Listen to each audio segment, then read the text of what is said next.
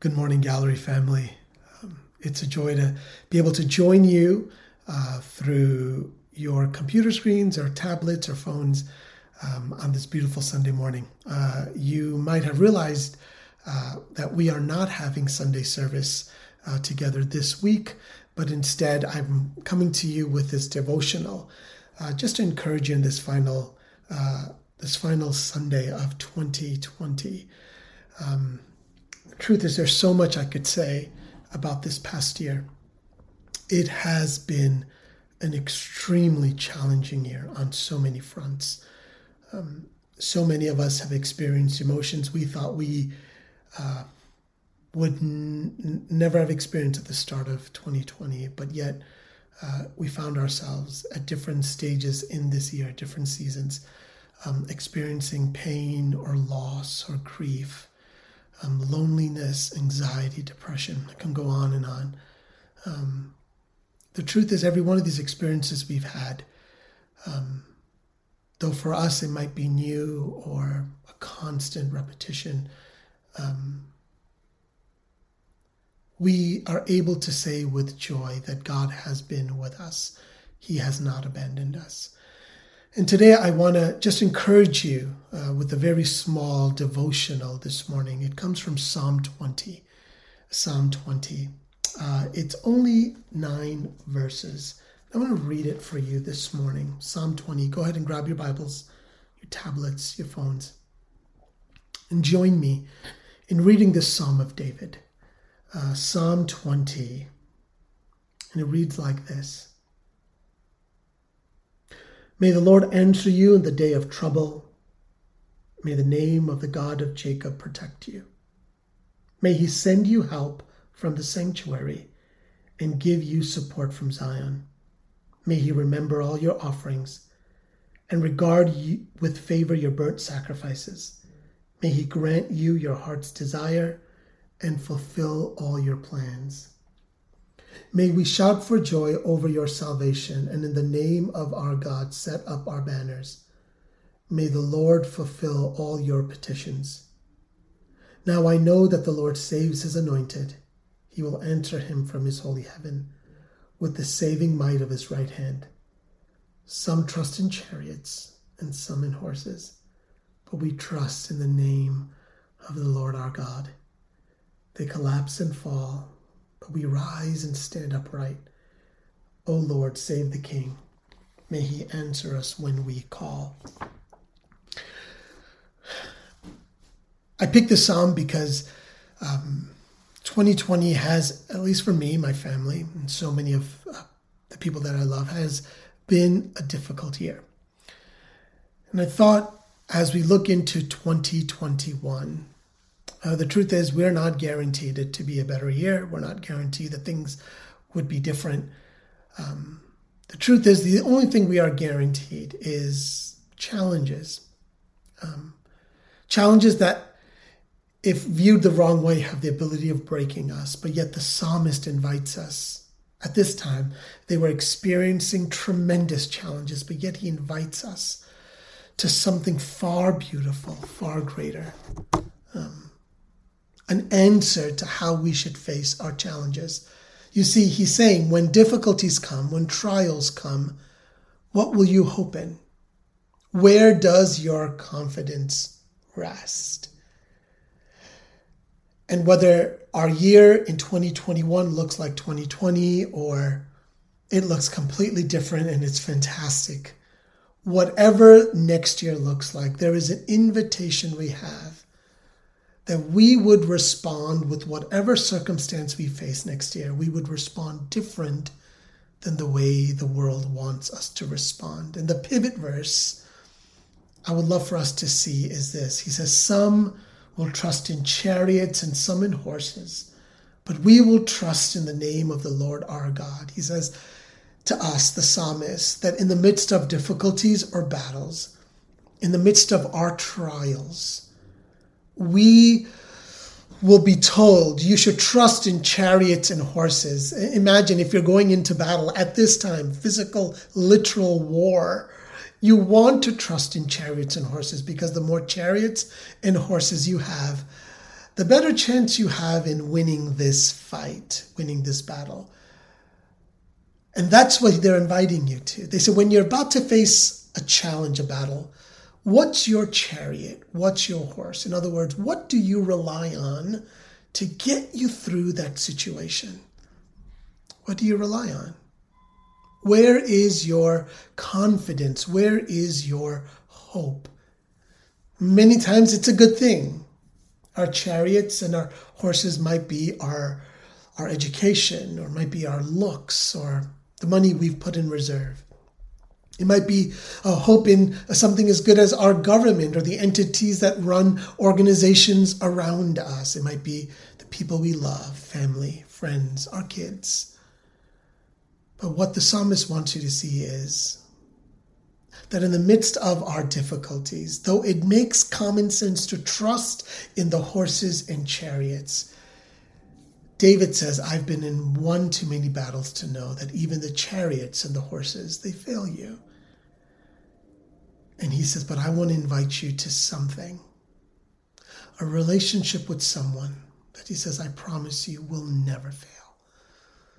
He says, we will trust in the name of the Lord our God. He will not fall flat. He will not fail. He is better than good. He is great.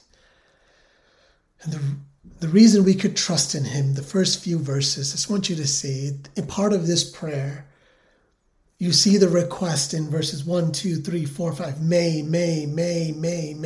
It's a petition. It's a request.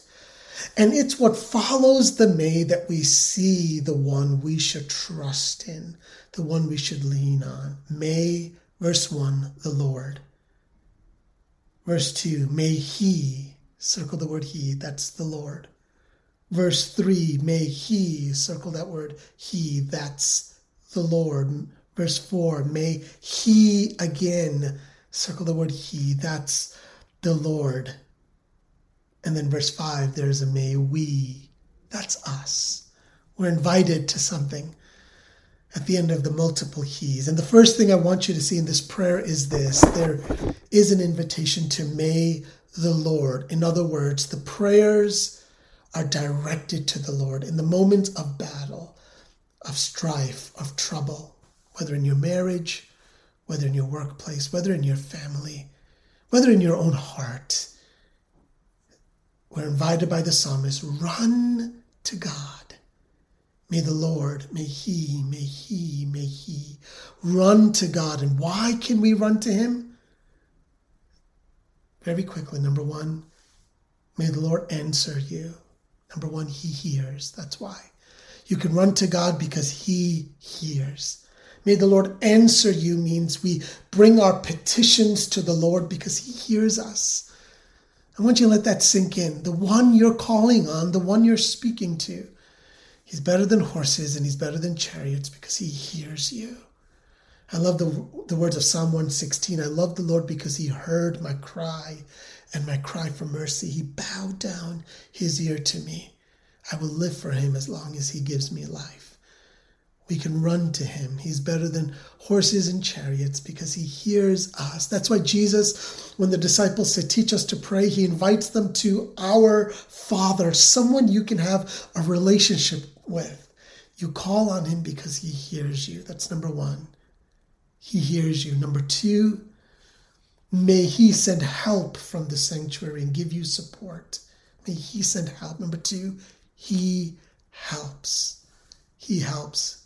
I love what the psalmist calls him. He says in verse 1, the name of the God of Jacob protect you. In other words, whatever you are walking into, whatever situation, whatever calamity, whatever uncertainty you are walking into, the one that hears you also helps you. The name of the God of Jacob, the reason why the psalmist invokes that specific name is because he knows that it'll stir up a remembrance of a story of how the God of Jacob delivered the people of Israel from the Egyptians, a great battle. How he delivered them from the Red Sea, a great enemy.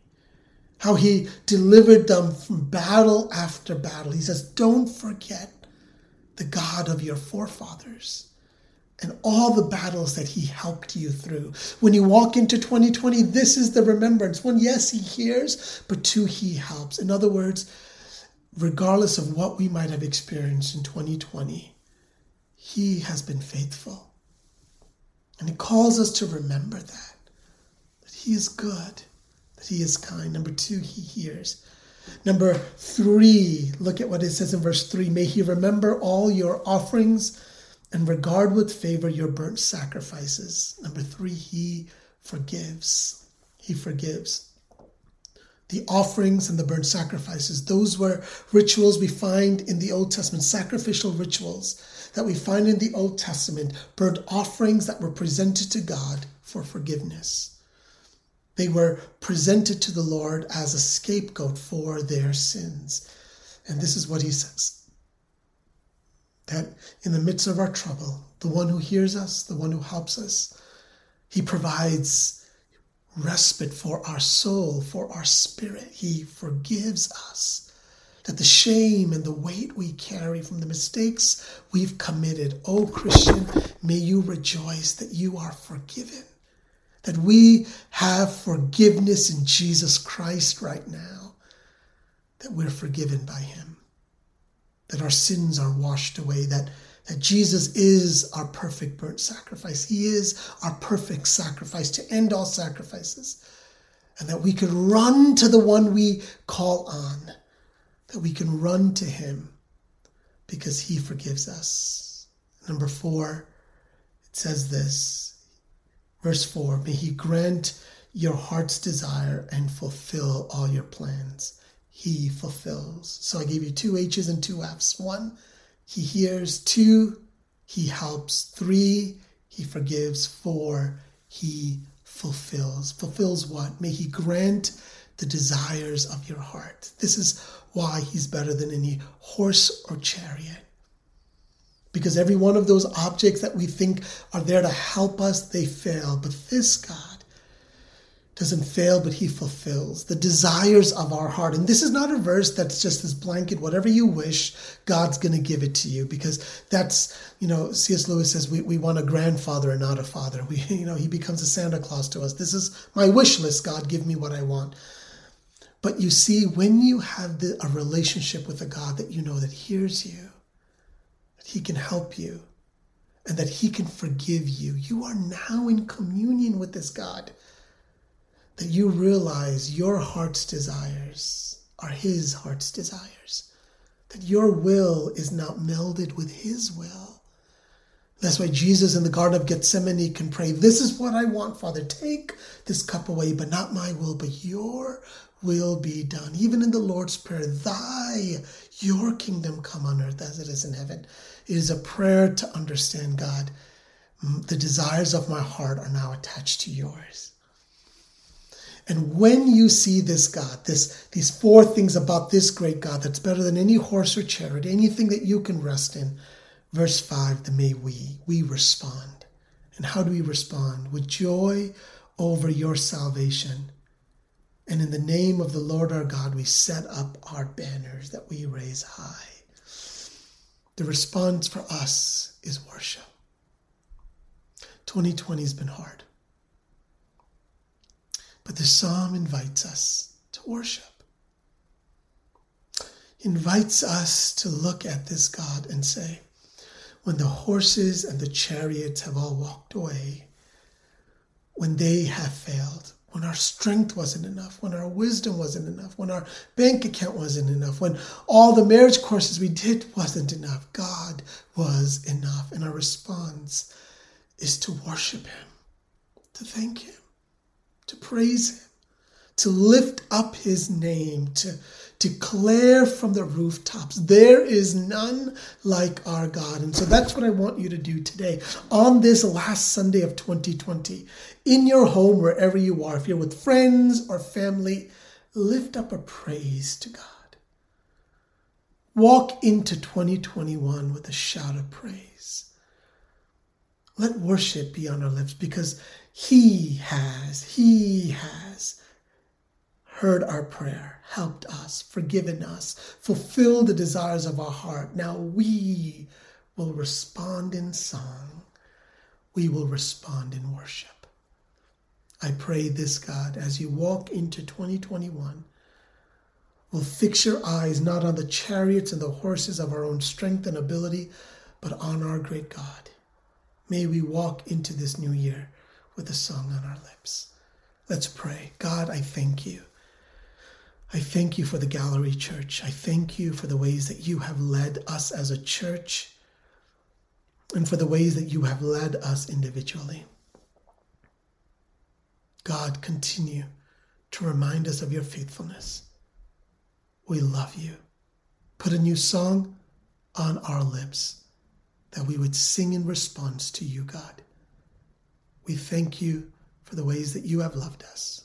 We thank you that you hear us, that you help us, that you forgive us, and that you fulfill the desires of our heart. Help us to worship you in response. In Jesus' name, amen. Amen. Gallery family, I love you guys. On behalf of my family, the elders, the staff, I want to wish you all a blessed, happy new year. I look forward to seeing you in 2021. God bless you all.